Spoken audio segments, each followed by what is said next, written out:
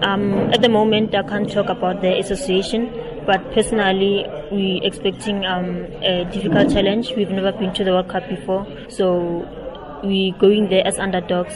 But at the end of the day, we've got what it takes. We've shown over the couple of games we've played with the other countries, big names, that we've got what it takes to compete against them. It was a good preparation building up to the World Cup, playing different teams from all over. It gave us an idea of what we will be expecting at the World Cup.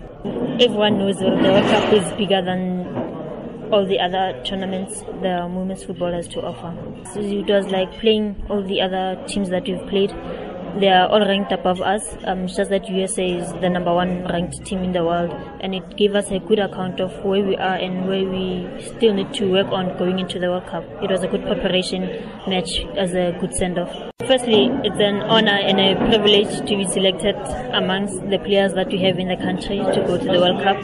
And coming from TUT, it clearly shows the support that we've been getting from the director, the academics, and everyone in the team. It has been working in our favor. We've got what it takes to go out there and compete against other players around the world because of the way in which things are being done at TUT. And also we're hoping that going forward we can motivate other students, other players to keep working hard, because the door is always open to greater things. Over the couple of months, we've seen quite a number of players from TUT being called up into the national team, and it was a big number that has never happened before.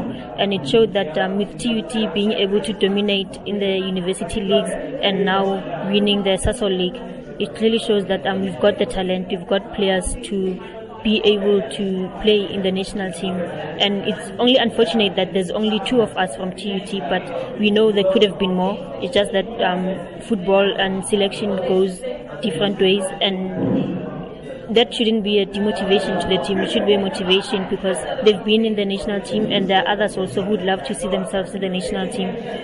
Going to the World Cup shouldn't just stop them from playing.